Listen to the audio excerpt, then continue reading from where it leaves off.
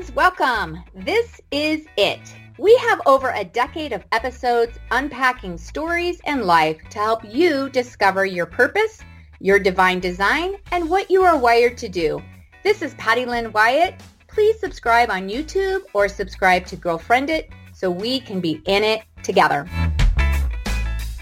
All right, welcome. This is Patty Lynn Wyatt. I will be your host today on Girlfriend It, and this will be a treat because we had Pat McCullough on our show before, and we get to have him on again. And he is the executive director at Operation Joy Foundation, as well as one of the speaking pastors at Rock Point Church in Arizona. So welcome, Pat. How are you today? Good. So glad to be back with you, Patty. Yes, I'm so glad. So last time we had you on the show, it was all about parenting. You're ruining my life.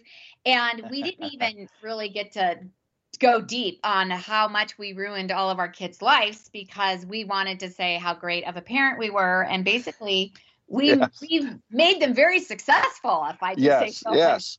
Their success is all due to us. Failures is due to other people. Absolutely. Right. Yeah. And so today we want to talk about what you do, the impact that you have had in our world, and how you're allowing God to work through you to just do crazy, amazing things. But on Girlfriend It, we really are trying to find that divine design. You know, we were all wired to do something here on earth, and it just becomes so daily, right? We wake up in the morning and we're not thinking, I'm going to do extraordinary things for God today. We just kind of get in the mundaneness of life and we're just going through our task list. And at what point did you realize that, because I want to back up here because I've watched you, Pat, you have been a leader at such a level from Food for the Hungry to now, you know, the executive director at Operation Joy. You've been a speaking pastor. You've worked in ministry. You've worked in churches, and you develop teams. You do amazing things.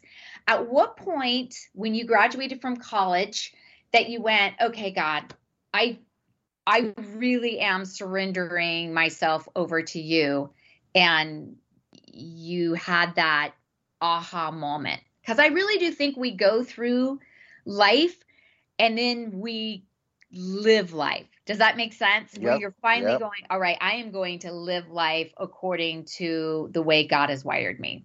Yeah. Well, I mean, a couple of things on that. First of all, I think that if you broke down life with I turned 50 in 2 weeks, so I'm almost done with half a century of life. Crazy. But I always tell people, your 20s, you're just trying to get a chance. You're just trying to prove yourself. You're just trying to say you don't have the resume yet. So you're like, and you don't really know yourself yet. So you're like, just give me a chance. Let me try things. So you're trying things. 30s is where you really start figuring out who you are. You start figuring out how God wired you. Ephesians 2:10 says, for we are God's workmanship. The Greek word there is poem. It's where we get the word poem. For we're God's poem. We are his work of art. I think in your 30s is where you really start discovering when God made that painting of you, what is that specifically? When he wrote that symphony that you are, what is that about you that's different than the other human? What are your desires, passions? What are you proficient at?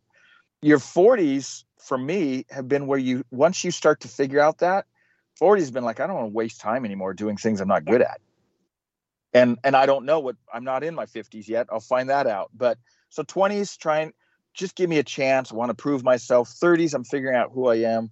40s is where I really started going, okay, I know how I'm wired. I don't waste time anymore doing stuff I'm not good at. But this is the other part of that answer. When people talk about a call, I think we get a little weird with that sometimes, especially in the church world. Like, have you been called to be a pastor? There is something to that. There's something true to that. But here's the call in the Bible. The call is Jesus said, follow me. So when I made that decision, you asked me in this question, when did you make that decision? Well, that was my freshman year in high school when I said, all right, I'm all in. I'm following Jesus. Now, that's morphed through all the years. I was a teacher and a coach for 10 years. Then I was working in a nonprofit. Then I owned my own business for a little while.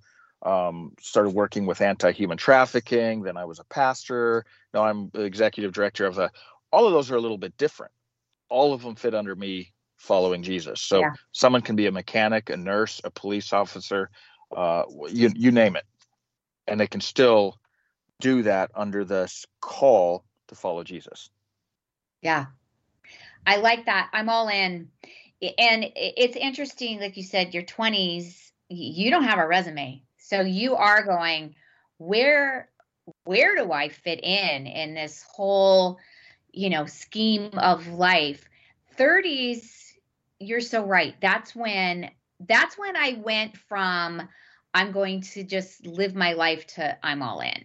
Even though I grew up as a Christian, there was that trigger. I think something happens, and I think it's super cool that you were able to discover that in high school. Yeah, for sure.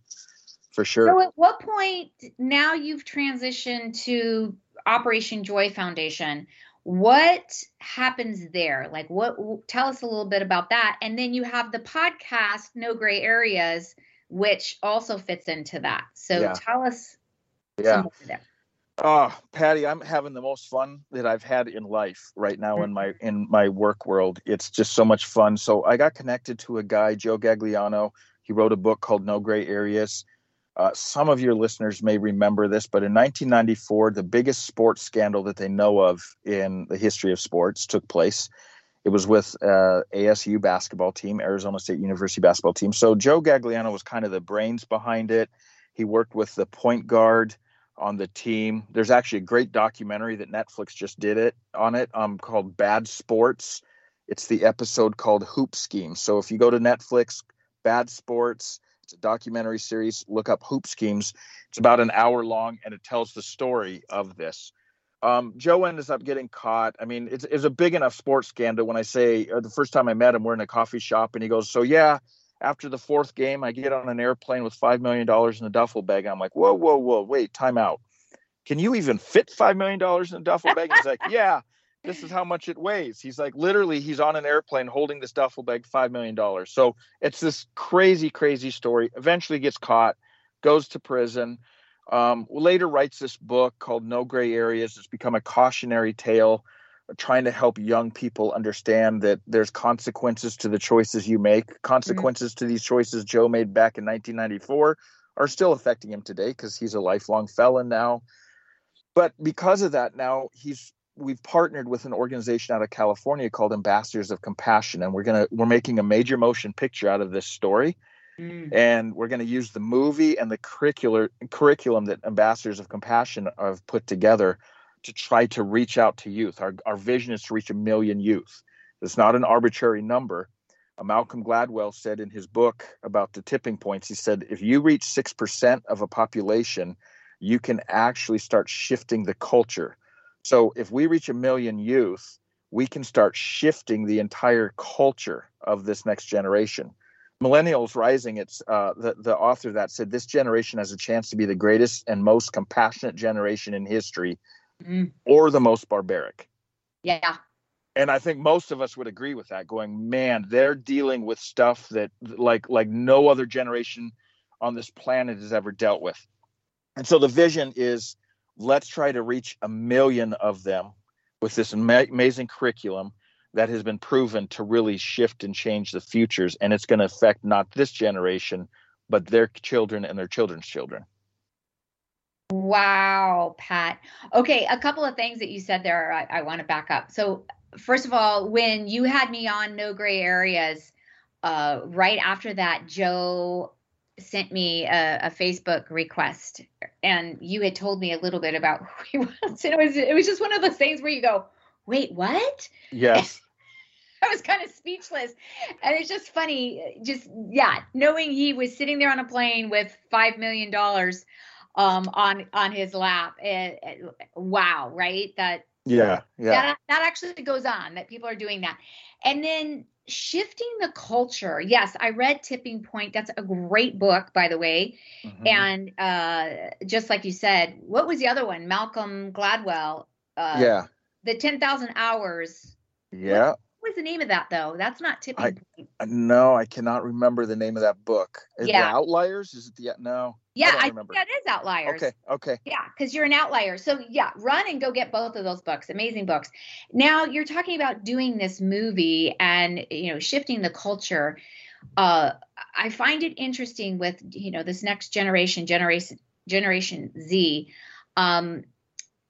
The whole teenage brain definitely under construction, right? You can't see the yellow, or you actually can see the yellow warning tape surrounding the brain, I think.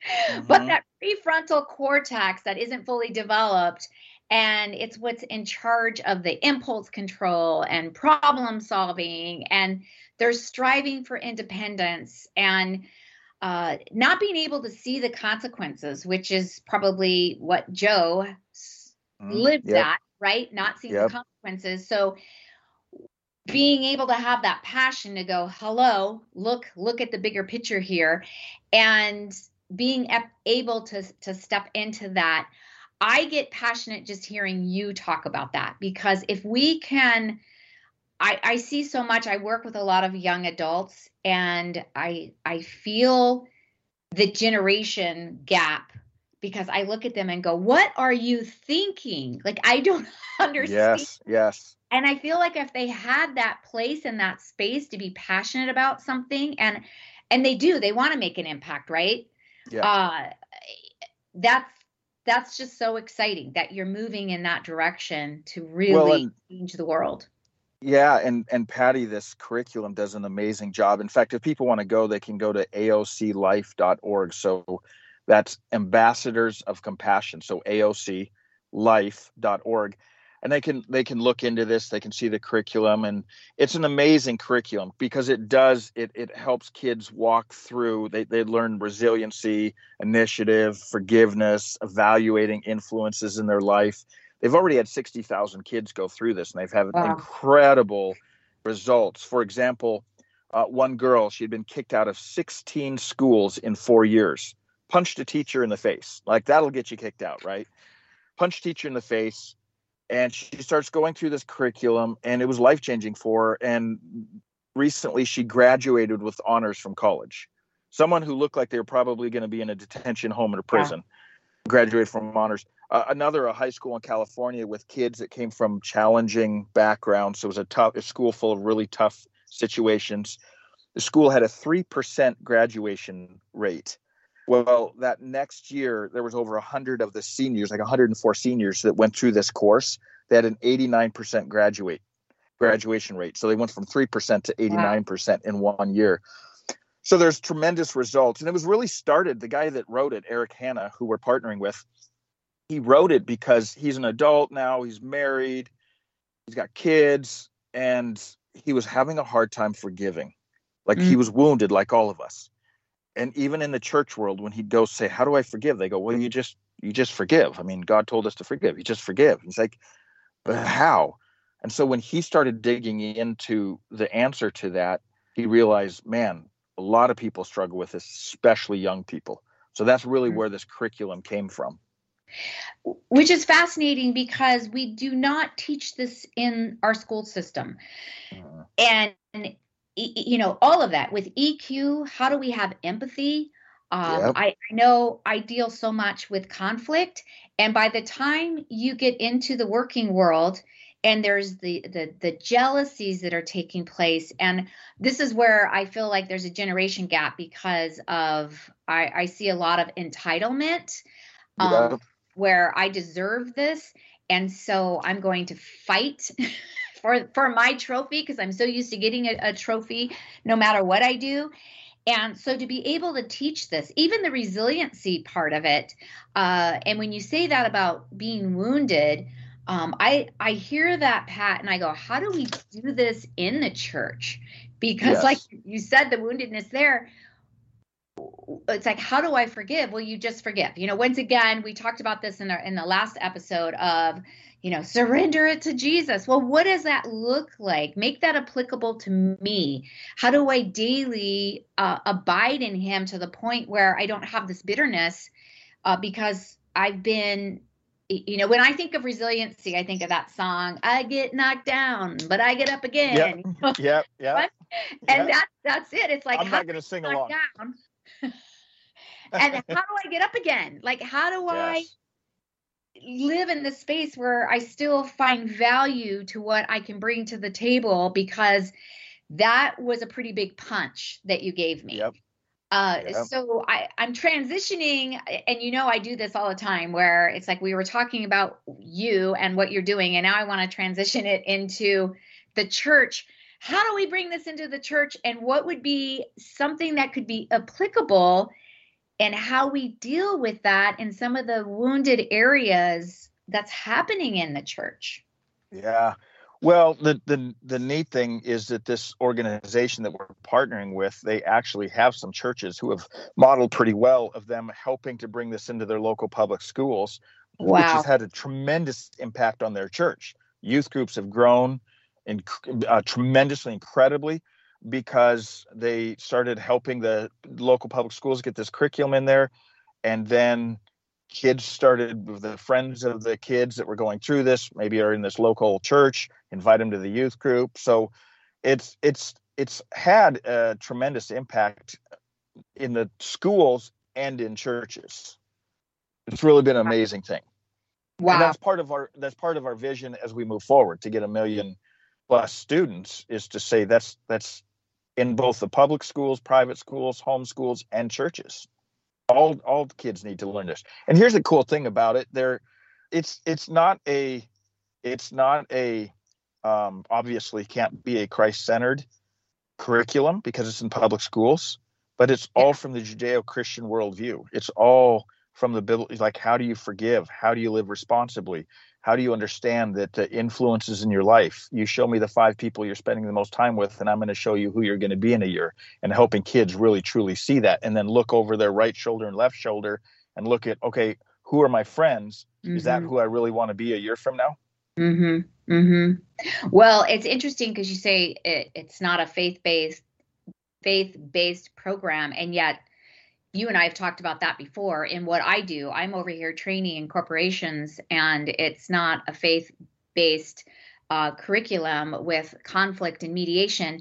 And yet all of it is, is right where what it talks about in the Bible.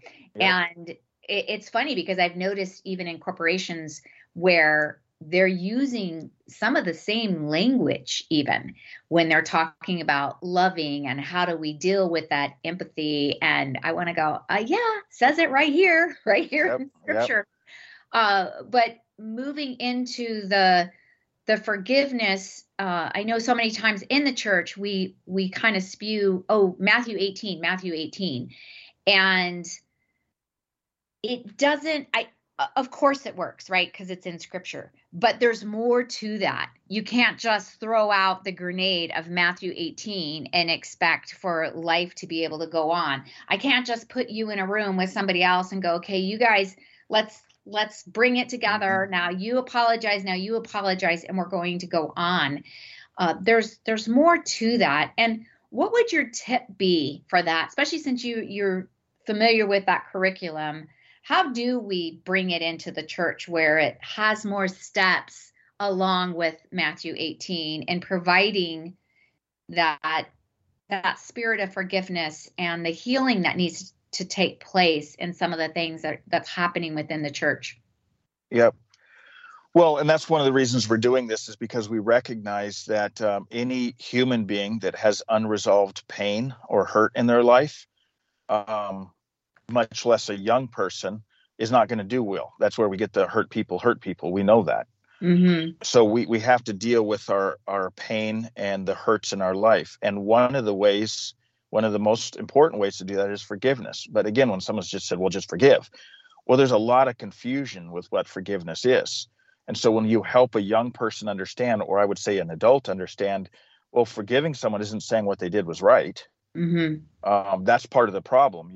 This uncle abused you all your growing up years, and now you're just telling this girl she's supposed to forgive him. That's stupid. Mm-hmm. If she thinks it's saying what he did was right. No, that's not it. It's saying, I'm going to release this, because if I hold on to this, it's going to become bitterness. And as we've heard before, bitterness is like drinking poison and hoping the other person dies. So the bitterness is only hurting us.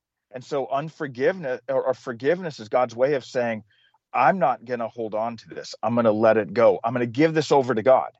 As faith-based people, that's where we really believe. It's not saying I'm letting them off the hook. It's not saying I'm letting them off of facing the consequences of what they did. It's saying that I'm not going to hold on to it. I'm going to give that over to God and let God take care of it. And it's also recognizing that forgiven people forgive people. That if I understand how much I've been forgiven, then it makes sense for me to say I can let go of some things too, because I've wounded people as well. Mm-hmm, mm-hmm. Don't you wish, I had someone the other day mention that it's going to be hard for them to move on because they're waiting for that person to apologize. As soon as they said that to me, I thought, I wonder who I have wounded and they're waiting for me to apologize. And I started praying, okay, God, will you please gently reveal that to me? If there is someone out there that is waiting for that repentance and that I am so sorry I did what I did, I wish there was a way, kind of like, you know how your Apple Watch, you can click on it and it dings where your phone is. Yep. I wish there was a way you can push a button on an app to go, please let me know if I have done something, which is so offensive because they're over here drinking that poison and you're not even aware of it. Which is so true, Patty, because that's why it's so important for us to forgive ourselves, to forgive other people. And I mean, I did that, last time we talked together, we were talking about parenting. I mean, I've sat down with all of my adult children and said, I'm so sorry. I know at some point I said something that wounded you, and I didn't mean that to wound.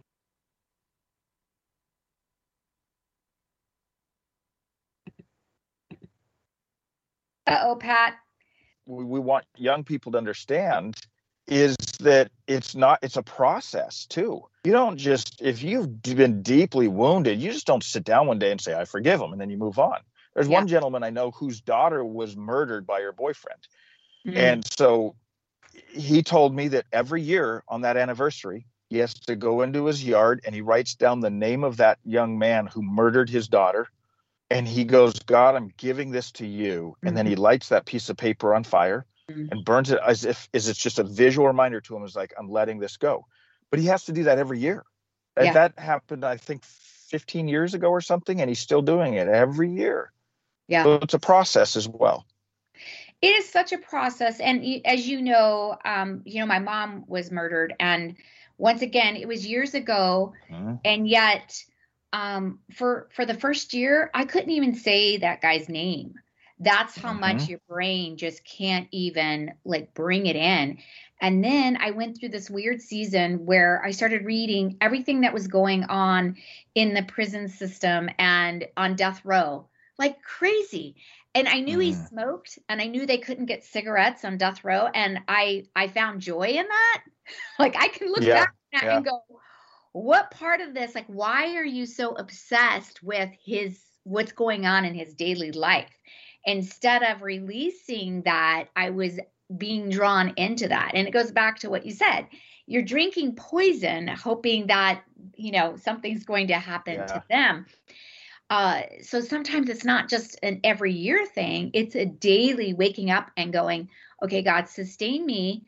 And I don't want to be bitter. I don't want this to, I'm not into the poison. Just release this.